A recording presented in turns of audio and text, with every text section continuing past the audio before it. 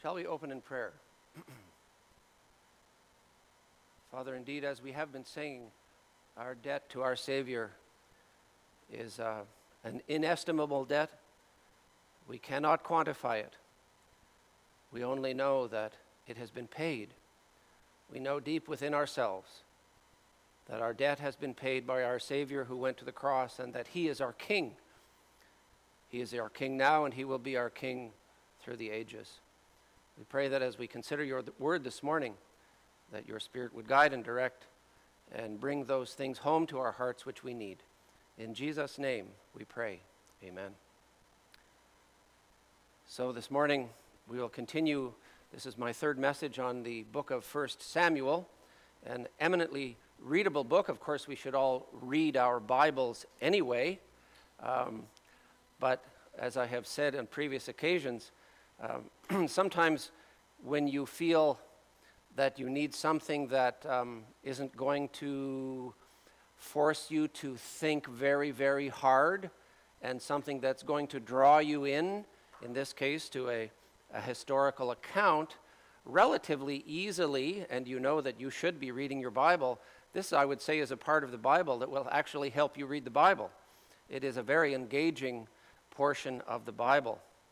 So this morning we're going to be considering the parts of chapters 8 through 10 of the book of 1 Samuel. And the verse that I have extracted part of, chapter 8, verse 6 of 1 Samuel, is the title of my message, Make Us a King to Judge Us. Make us a king to judge us. Two distinct words. I've put them there in Hebrew, not that I can read Hebrew, but I think it looks beautiful. It's a beautiful looking language.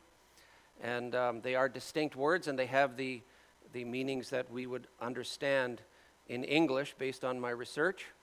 In preparing for this message, I studied and prayed, and then studied some more, and then prayed some more. And this morning I got up and I took my handful of vitamins, many of the letters of the alphabet, and dietary supplements that have complicated names, and I washed them down with 3 cups of strong coffee to try to get a little bit, shall we say, pumped up for this morning. I put on my favorite Chinese tie, which came to my mind because of the Chinese Bible study last night, the ESL Bible study, which actually had a powerful effect on me yesterday evening and carrying on into this morning. So I have my Xiangmao tie on. Translated, that literally means bear cat. That's how you say panda in Chinese. I checked.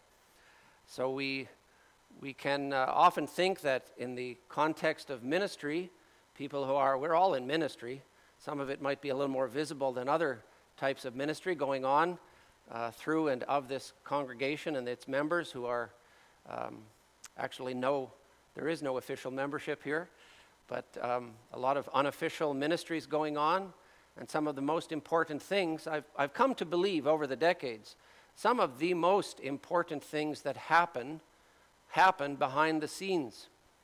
And that came home to me yesterday evening as I was involved with that ESL study. Last night we were in Luke chapter 6.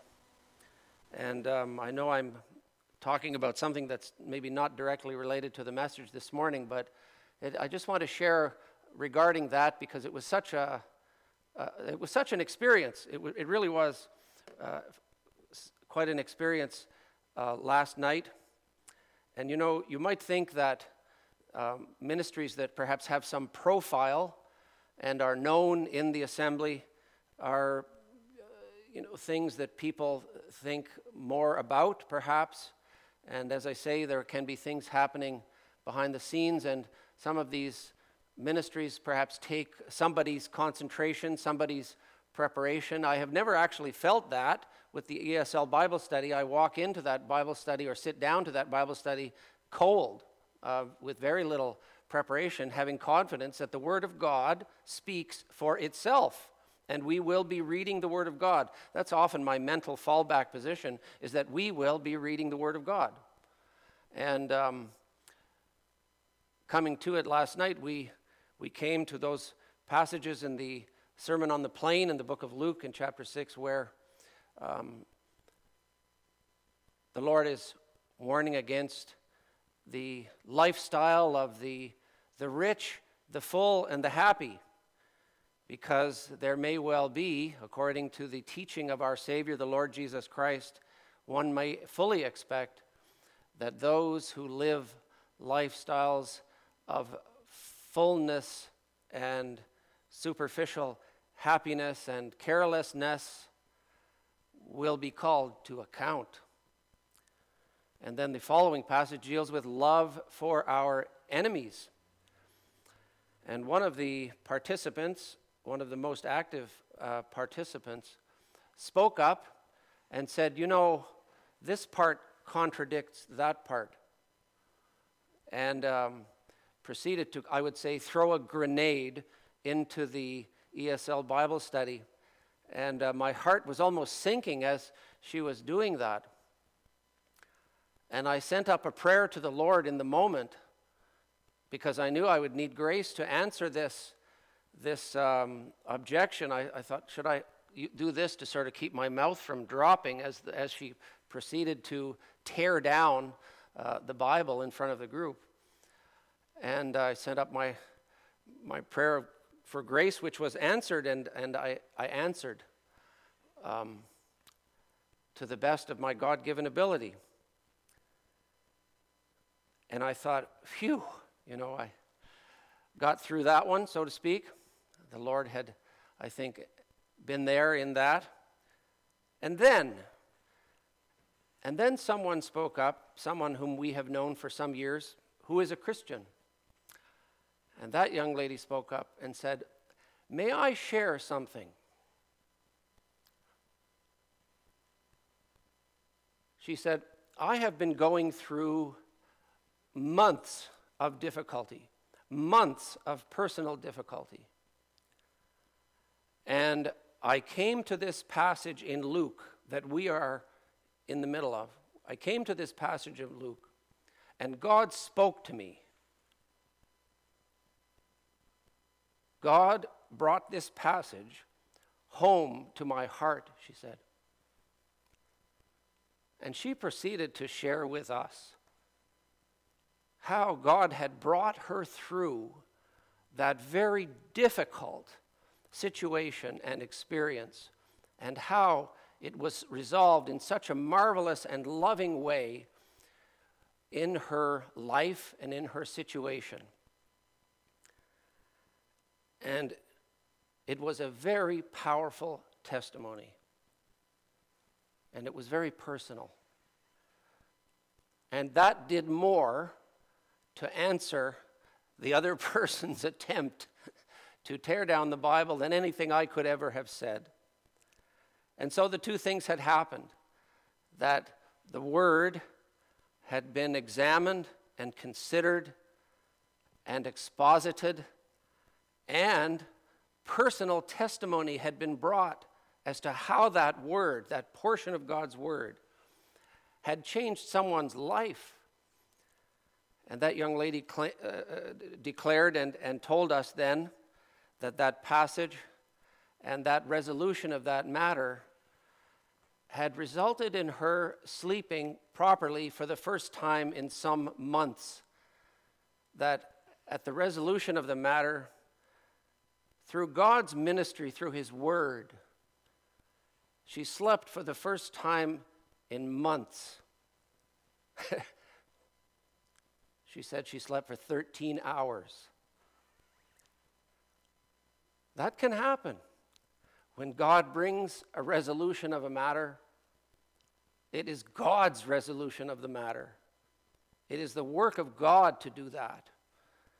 That is not something that any amount of Bible study preparation can bring about. But I felt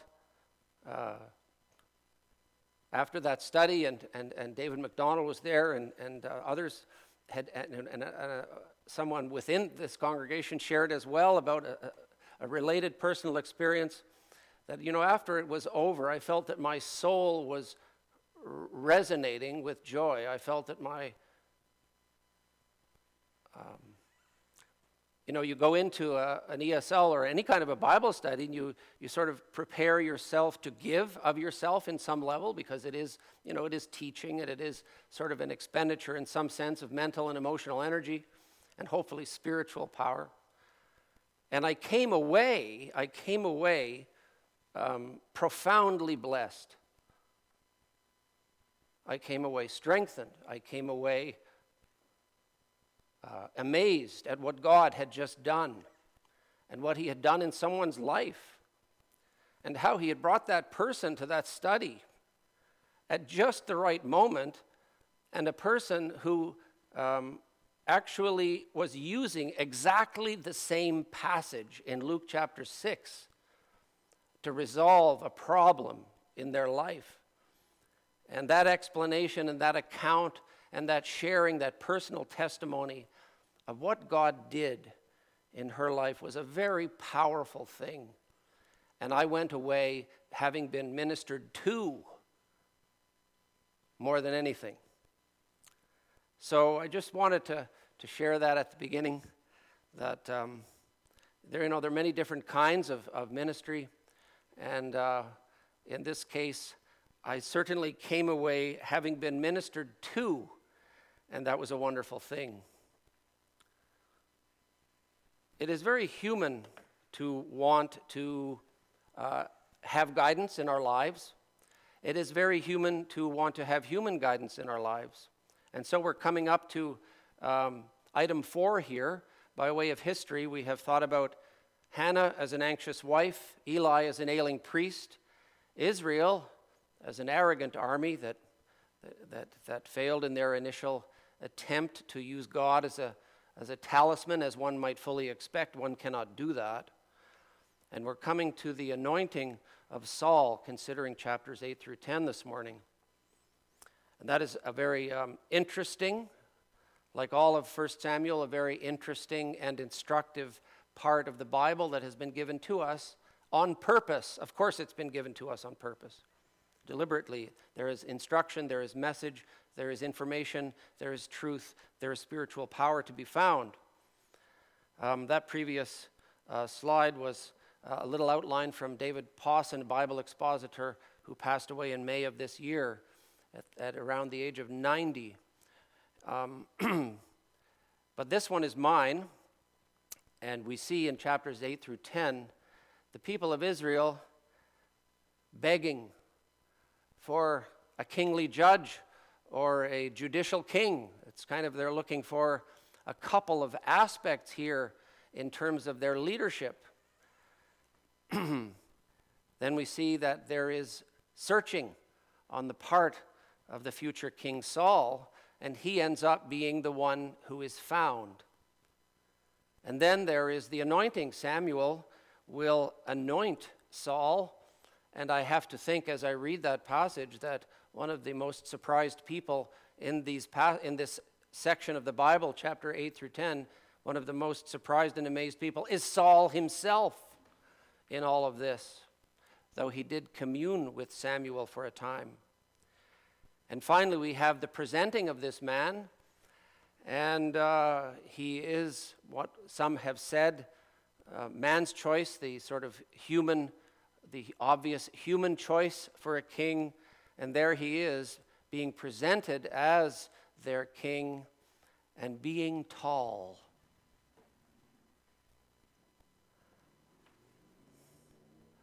What constitutes leaders, followers, and nations? Well, I remember reading about someone who reviewed scholarship applications to universities, big stack of applications. And of course, you read within such applications the references, the advocations, the support of external referees for the applicant. And I've been called upon from time to time to write up such recommendations for people from time to time. And so when you are sitting on a committee that reviews all of these scholarship applications, I was reading about someone who said, we go through this large number of applications for scholarships, and you'd be surprised the number of recommenders who will say that the applicant is a natural leader. A natural leader. Out of a big stack of applications, you have all of these leaders. It was remarkable percentage of leaders. And this person was writing that they finally came across an application in which it was actually admitted that the applicant was not a natural-born leader, but was an excellent follower. Well, that was a new one. Maybe that was the only one written like that in the entire stack of scholarship applications. Not everyone is a natural-born leader. Questions of what makes a good leader, that's a valid question. It's just as valid to ask what makes a good follower. And when you put those two things together, not only in the Old Testament context, but in the New Testament context, when you put those two things together, you have some corporate body politic. In the Old Testament, a nation made up of the children of God under a leader. There were different forms of leadership in the Old Testament. Or in the New Testament context and concept and biblical portrayal, we have a church, a local assembly, when you put together these elements.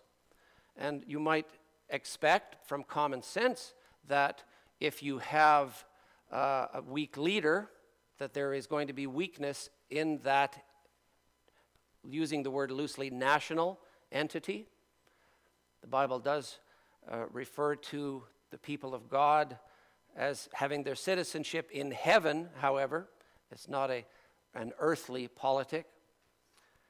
And so we, on the other hand, know and have by common sense that no matter how good the leader is, I call them the rank and file.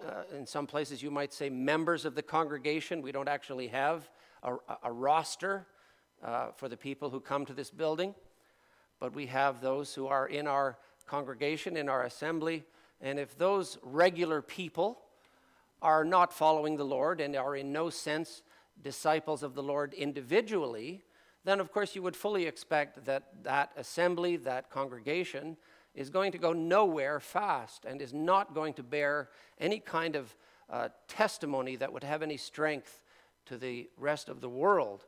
It is inherently weak by virtue of the weakness of the followers. A couple of good quotes. This is in one place attributed to Abraham Lincoln, in another place attributed to R.G. Ingersoll. I don't know who that is, but it may be that Abraham Lincoln was quoting, it appears, R.G. Ingersoll. It's a good quote, an interesting quote from a man who's using this quote, Abraham Lincoln, who bore his presidency, I would say, with a great deal of humility. A great deal of humility. Nearly all men can stand adversity, but if you want to test a man's character, give him power. A very good quotation and a very perceptive statement regarding what power can do when a leader takes on new power. I have to confess that in some ways I'm a big fan of Margaret Thatcher. And she had a PhD in chemistry. She came from very humble societal beginnings, and she was a person of tremendous willpower and work ethic and believed in the Lord Jesus Christ. Like all people, she was not perfect. She also had a dry sense of humor, as many British people do.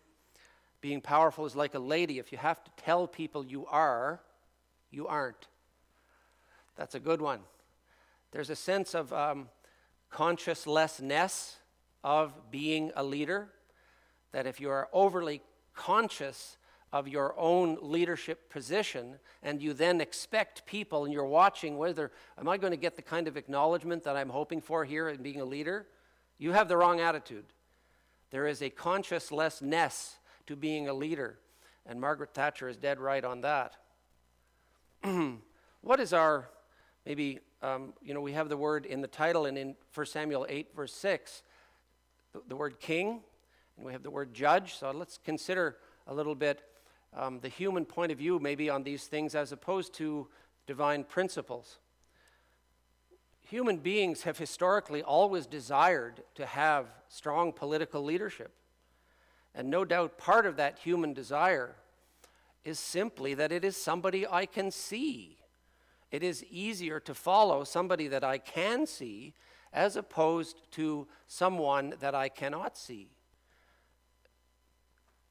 Even though that is the case, perhaps, the divine principle that we find obviously throughout the Scripture is that the believer, the child of God in a context, is to have individual and corporate faith in God.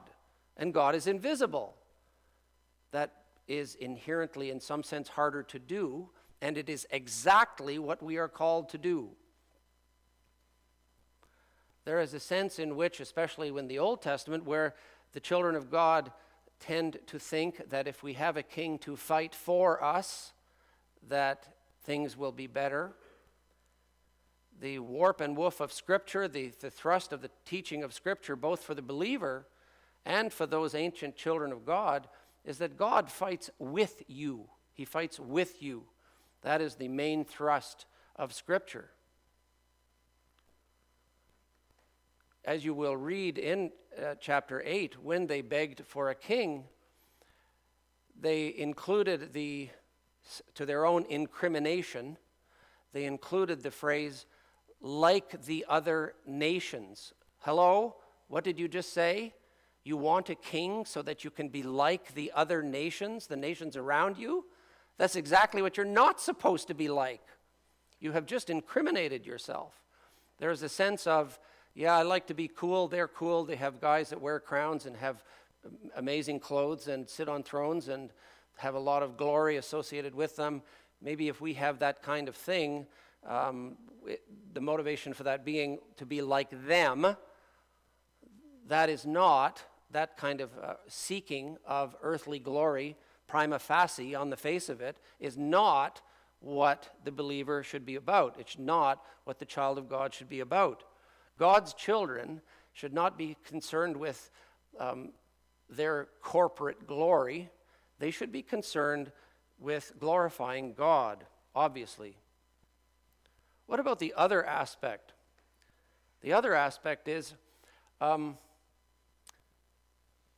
human expectation that with regard to judging, with regard to discernment, with regard to guidance, perhaps we might say life guidance, moral guidance, spiritual guidance, well, there's a great deal written down, isn't there? To expect that this judge-king would interpret the laws for them. And I've put in single quotes, we can't. What do you mean you can't? The divine injunction and command to us and to them is that we should study the law for ourselves. We should study the Word of God for ourselves and find out what it says. Once you know what it says, you can think about what it means. That is why God gave you a brain. You have an incredibly good brain. I would say that those who would say that I really, don't ask me to do that. I can't help but think that that is, in large measure, nothing but laziness.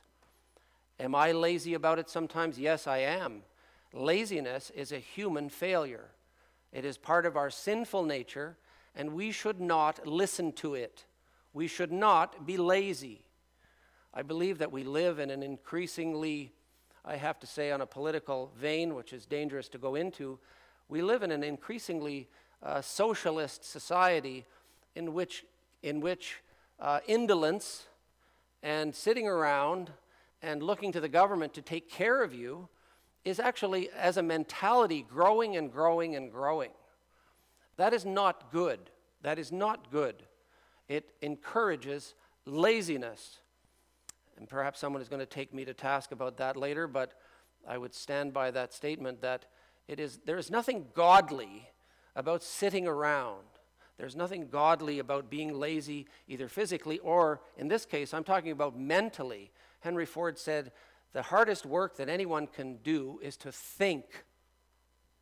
And he said, that's why so few people do it. Thinking is hard work. God expects you to think. In terms of judging, we have the tendency for tend to be looking toward external arbitration. We like to see somebody else decide our moral dilemmas. We like to say, I really, the discernment here is lacking. Well, I would say, check the written law, consider it prayerfully. Check the Word of God, consider the Word of God carefully. God has promised to give you wisdom if you ask for it. He put that in His Word, in the book of James. Take it seriously. Don't underrate the possibility that God can help you with moral questions. The Bible is obviously a book that has a great deal to do with what is right and wrong. And I think we would all agree that that is not always black and white. And we need discernment and guidance, especially in human relationships. And the Word of God has much to say about human relationships. That's one of the things that came out last night. I was talking in the study about, the aspect of an eye for an eye and a tooth for a tooth. It turns out there's the same expression in Chinese. But it doesn't have the eye part. It's tooth for a tooth. They have the same thing in their collection of proverbs. And there's that aspect of knowing that if you damage, you may well suffer damage in an organized society. You may suffer the consequences of deleterious action toward others.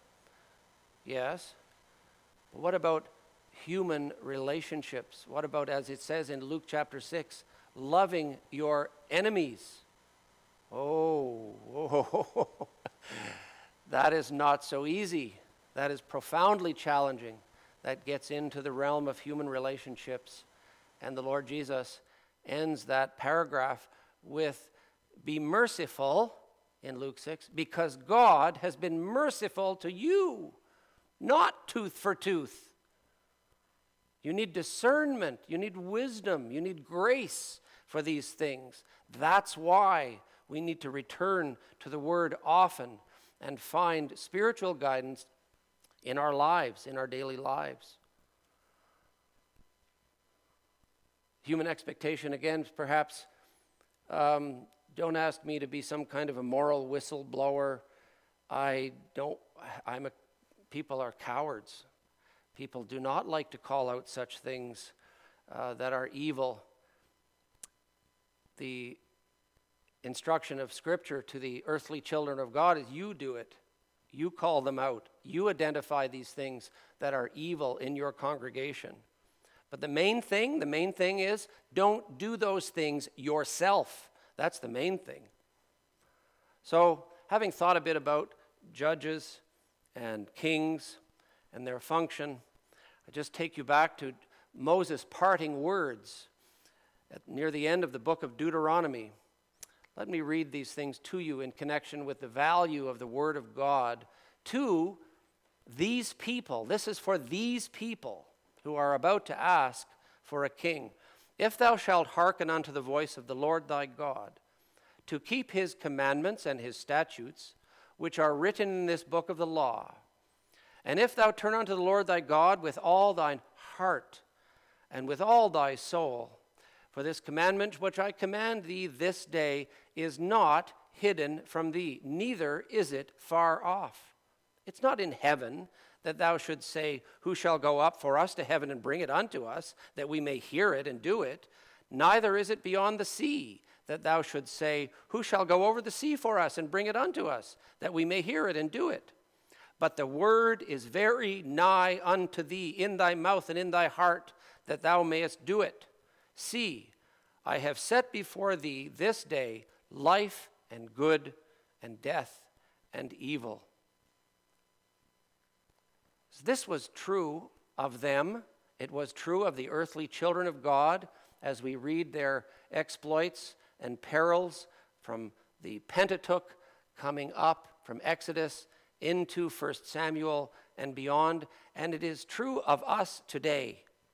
The Word of God is not hidden from us, and it is very true to say that it is not far off from us.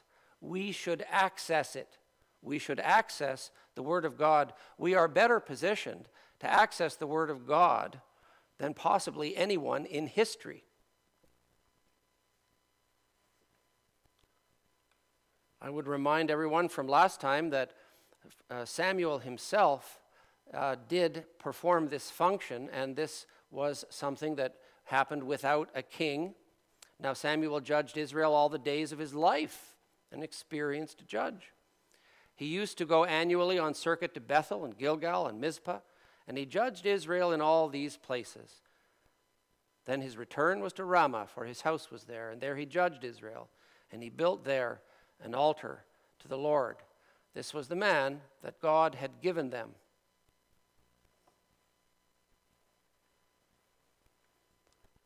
And we come to this key verse in my message this morning and the examination of the legitimacy of this request. So we have the first of my 4-point parts here, begging for a kingly judge or a judicial king. Then all the elders of Israel gathered together and came to Samuel at Ramah, and they said to him, "Behold, you have grown old, and your sons do not walk in your ways. Now appoint a king for us to judge us like all the nations." But the thing was displeasing in the sight of Samuel when they said, "Give us a king to judge us." And Samuel prayed to the Lord, and the Lord said to Samuel, "Listen to the voice of the people in regard to all that they say to you, for they have not rejected you, but they have rejected me." Here's a verse that means a lot to me and has meant a lot to me over the years. Give us a king to judge us like the other nations. But the strength of the children of God is fundamentally, inherently, not to be like the strength of others, other nations, the world around us. 2 Corinthians chapter 10. For though we walk in the flesh, we do not war after the flesh. For the weapons of our warfare are not carnal, but mighty through God to the pulling down of strongholds, casting down imaginations, and every high thing that exalteth itself against the knowledge of God, and bringing into captivity every thought to the obedience of Christ. It's such an interesting verse. You have things that are described as strongholds that need to be pulled down. And Paul is saying it sounds like a war, but it's not like a regular war. You have things that are built up that need to be cast down, but they're not physical things. Sounds like a war, but it isn't. High things the world puts up on a pedestal, and then we put them up on a pedestal, and we get dragged into that. No, those high things actually exalt themselves against the knowledge of God. They are not neutral. They are in opposition to what we should be glorifying in our hearts, in our minds, even in our imaginations. Isn't that interesting? Everything down to the level. Herein is the challenge that we talk about in the Beatitudes. You know, you have the Exodus chapter 20, 10 commandments. Okay, not too hard. I didn't steal. It says don't steal. Yeah, don't steal. Okay. Yeah. Then you come to the Beatitudes, and God says, Jesus says, speaking, the divine Son of God speaking, I see into your heart. God sees what is in your heart. How do you feel about that? How do you feel about your covetousness that is inside of your heart? Is that obedience to Christ? You haven't actually done anything. It is not obedience to Christ. That is exactly the kind of stronghold that needs to be destroyed. And it is not destroyed with earthly dynamite. It is destroyed by the power of God. So let's move on to my next one of the four. And it's almost amusing. We have Saul, son of Kish. His father was probably a donkey breeder and had quite a prosperous business. In relation to that, his father being Kish, and the donkeys of Kish, Saul's father, were lost. And Kish said to Saul his son, now take one of the servants with thee and arise and go see the donkeys. Verse 5, and when they were come unto the land of Zuph, that's where Hannah's husband was from, Saul said to his servant that was with him, come and let us return, lest my father leave caring for the donkeys and take thought for us. Good thinking. And then we have Samuel. So Saul has been found. He went looking for something for purely secular reasons, and he has been found by the man of God. And as for thy donkeys that were lost 3 days ago, set not thy mind on them, and they are found. And on whom is all the desire of Israel? Is it not on thee and on all thy father's house? Indeed. And he is anointed.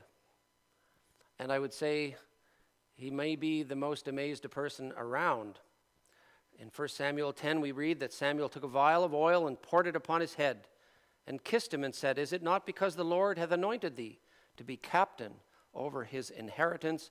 And the Spirit of the Lord will come upon thee, and thou shalt prophesy with them, and shalt be turned into another man. Into another man.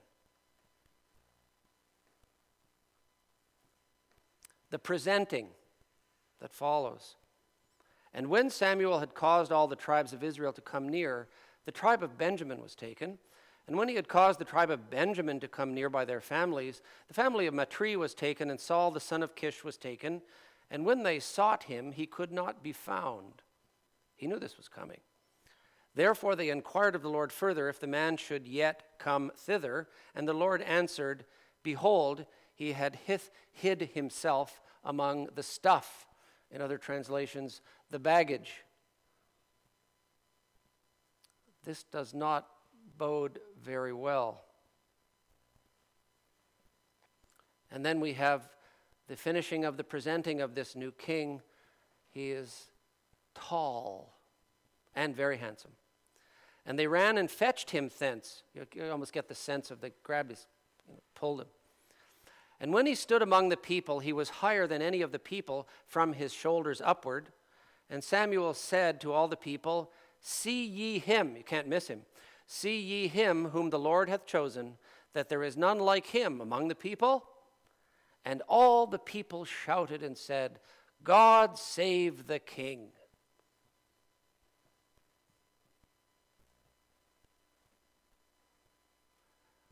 What are some lessons from these passages? Some Old Testament lessons on leaders. Well, first of all, when you look at the portion that leads up to this, which I spoke on a month ago, if you remember in chapter 7, they had a clear victory with no king. When they drew together to repent, the Philistines came upon them almost immediately. And then they turned on the Philistines and defeated that evil enemy with no king.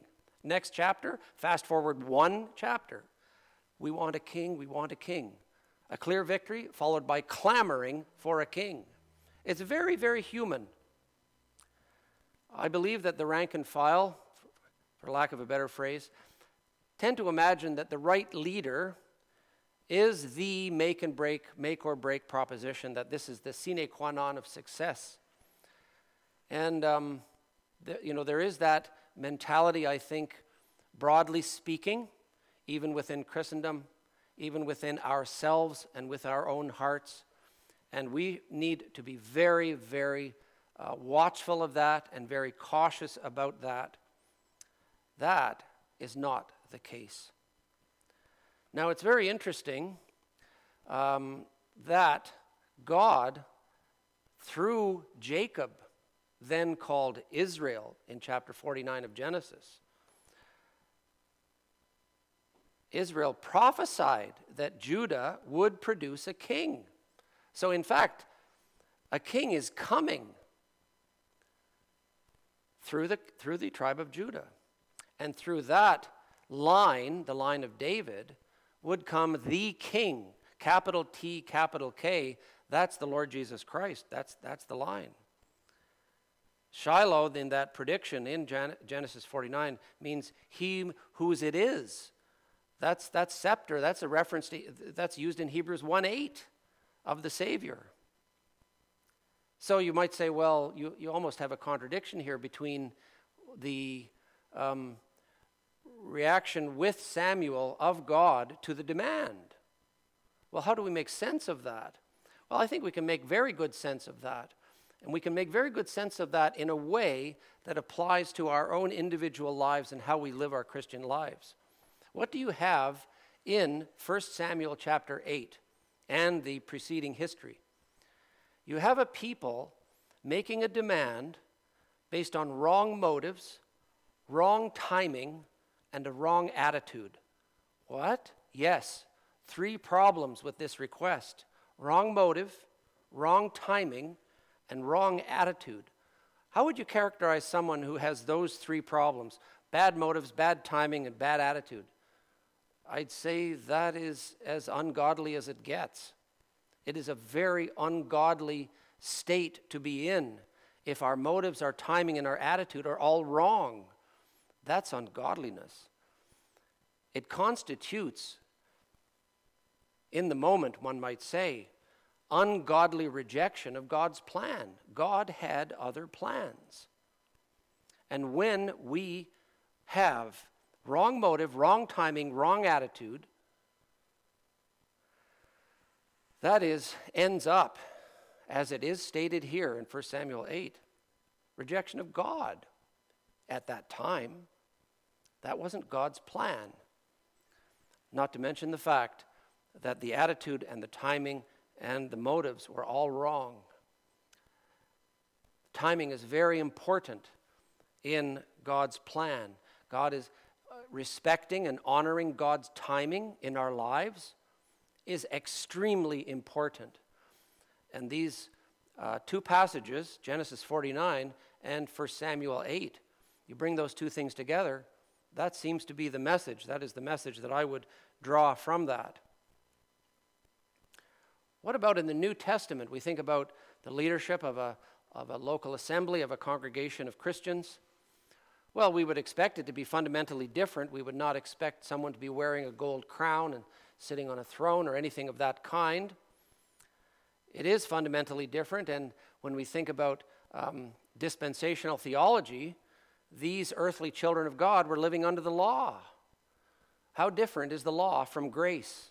Well, grace and the law are just about as different as 2 things can possibly be. Living under grace and living by the law, for the law, is a very different way to live. So when we come to the New Testament and we know that we live by grace, we can also expect that the nature of leadership is also quite different. I always like to say that New Testament leadership has grown organically. It's grown organically. When men are raised up out of the congregation and tapped on the shoulder, they do not come out of nowhere. They have been watched for some time. They are as much part of the congregation as anyone else, and more so. I like to say that they are organically grown and identified. And we have short passages in the Scriptures describing the kinds of things that one might look for, and things plural and leaders plural. The New Testament church is plurality of leadership in nature in the New Testament. Check also Acts 16 and 20 as to how those new churches were started. They were started with a plurality of leadership. But more importantly, I want to say that your New Testament devotes far more material to your walk, than to your leader's walk. Should that surprise you? I don't think it should surprise you. Well, as I had alluded to before, I would say that if the rank and file, if the average person in the average congregation is not a disciple, is not following the Lord, and that is broadly true, that the congregation has gone astray, what would you say about the possibility that that can be changed quickly with a single man? That is not the picture we get, not at all. I would say that the leadership enjoys the discipleship of the congregation as much as the congregation benefits from the leadership. We should not consider ourselves to be divorced in some sense or having an arm's length relationship with each other. We do not. The necessity of the rank and file to be individually following Christ is a sine qua non necessity, without which you are not going to have a successful New Testament church if its individual participants are not participating and are not disciples of the Lord.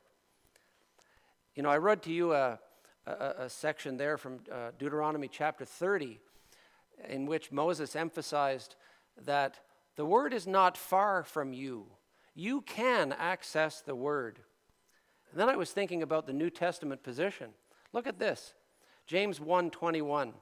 Wherefore lay apart all filthiness and superfluity of naughtiness, and receive with meekness the engrafted word, which is able to save your souls.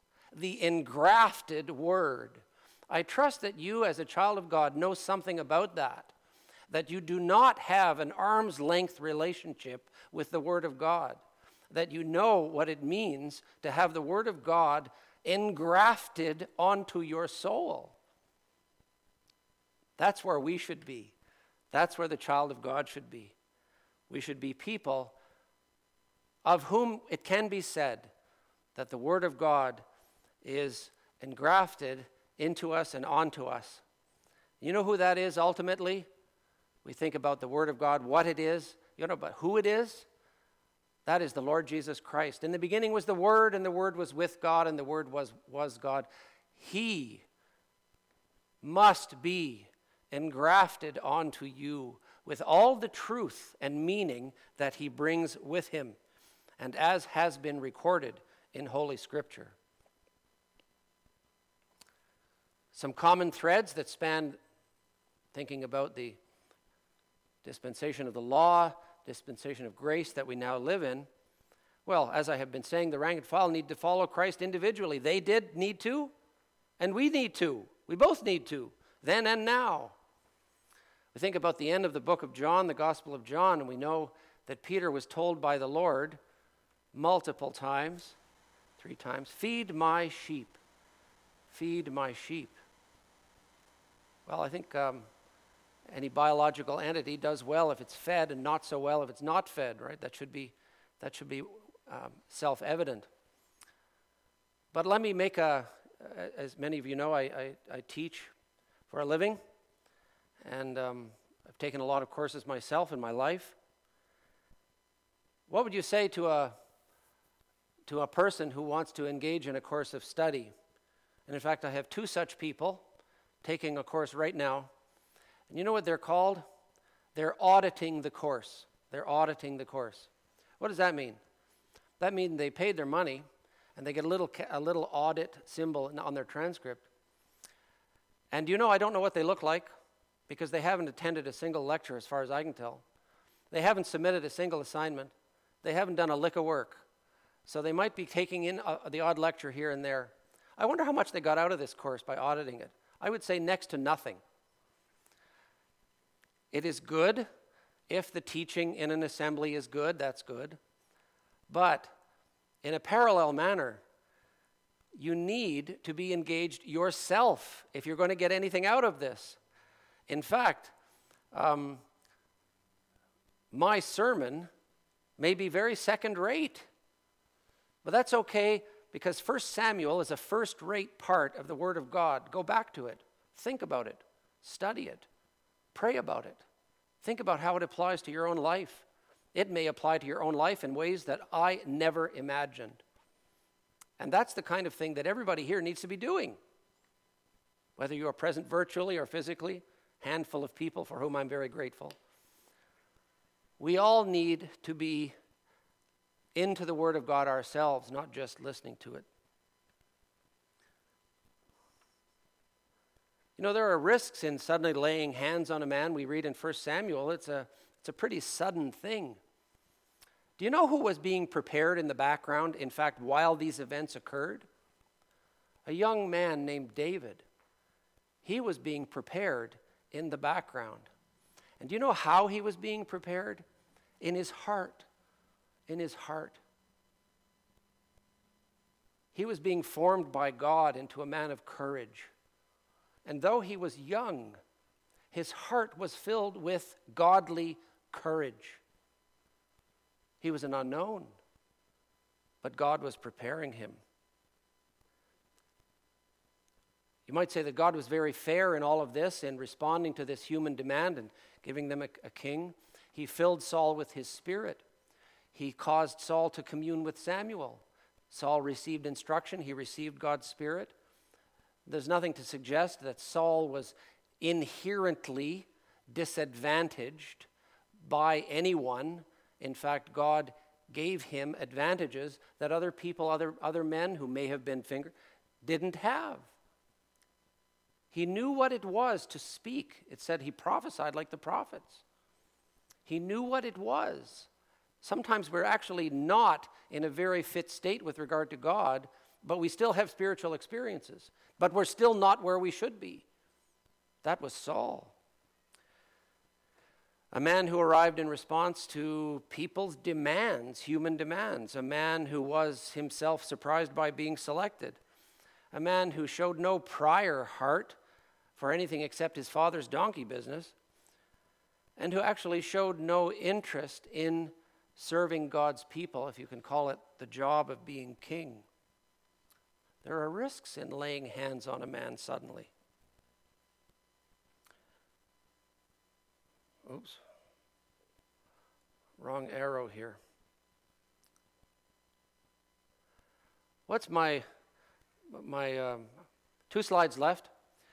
My epilogue here, the coronation. Isn't it interesting that in chapter 10, verse 26, we read that Saul also went to his house in Gibeah, and valiant men whose hearts had touched, men plural, whose hearts God had touched. That's very interesting. In addition, it's almost the most predictable thing with human beings. Like we always like to say, you can never make everybody happy. And we have a very concerted effort to try to make everybody happy in some sense by giving them the king that they desperately demanded. But we read that, as per always with human beings, but certain useless men said, "How can this one save us?" And they despised him and did not bring him a gift. But Saul kept silent. There will always be such people. Even with the best king in the world, there will always be such people that you cannot satisfy. Epilogue number 2. This is very much a wonderful testimony about the godliness of a godly man. That godly man being the prophet Samuel, who had judged these people for decades. What did he say when the people admitted in chapter 12, verse 19? They admitted, they came to the place of realizing and admitting that they had sinned in asking for a king. Isn't that interesting? Did Samuel say, "Told you so"? You bunch of losers. You bunch of hopeless cases. And you could say that's what they deserve to hear. No. This very godly man who has the well-being of God's children on his heart, he grieves for them like a parent can grieve for their children. He says, "Moreover, as for me, God forbid that I should sin against the Lord in ceasing to pray for you, but I will teach you the good and the right way." I'm not going to give up. He wasn't going to give up. And very notably, he said, I will never stop praying for you. Are you a bunch of sinners who have wrong priorities and wrong thinking? Well, he had known that about them for years. And in large measure, all children of God need their priorities and their thinking to change. We're all like that. It's good that we can, if we can, admit what's wrong with our attitudes, what's wrong with our priorities. It's very good if we can admit that. But it's also extremely important to pray through them. And all the better if the leadership is praying for the congregation as well. And this man, he's faithful. He had been rejected. And that is a sign, of someone who is a very mature believer. A leader who is not put off by the fact that those in the congregation can disappoint. You can well imagine that the leadership of an assembly, number one, knows a lot of things about what's going on in the assembly, that it's good that the whole assembly doesn't know that. Number one. Number two, the leadership of an assembly needs to be able not to be discouraged by such things, but to pray for everyone. Do we see things that people bring upon themselves that are painful and tragic and self-damage? Oh yes. Do we then say, well, that person has kind of written themselves off. Maybe I'll write them off too. Maybe we'll write them off too. No. Samuel said, no such thing. I'll never stop praying for you. And that is the sign of a mature leader and a mature Christian, in fact. So with that, I wonder whether we might, after I pray, sing the hymn, O Worship the King, and let's pray.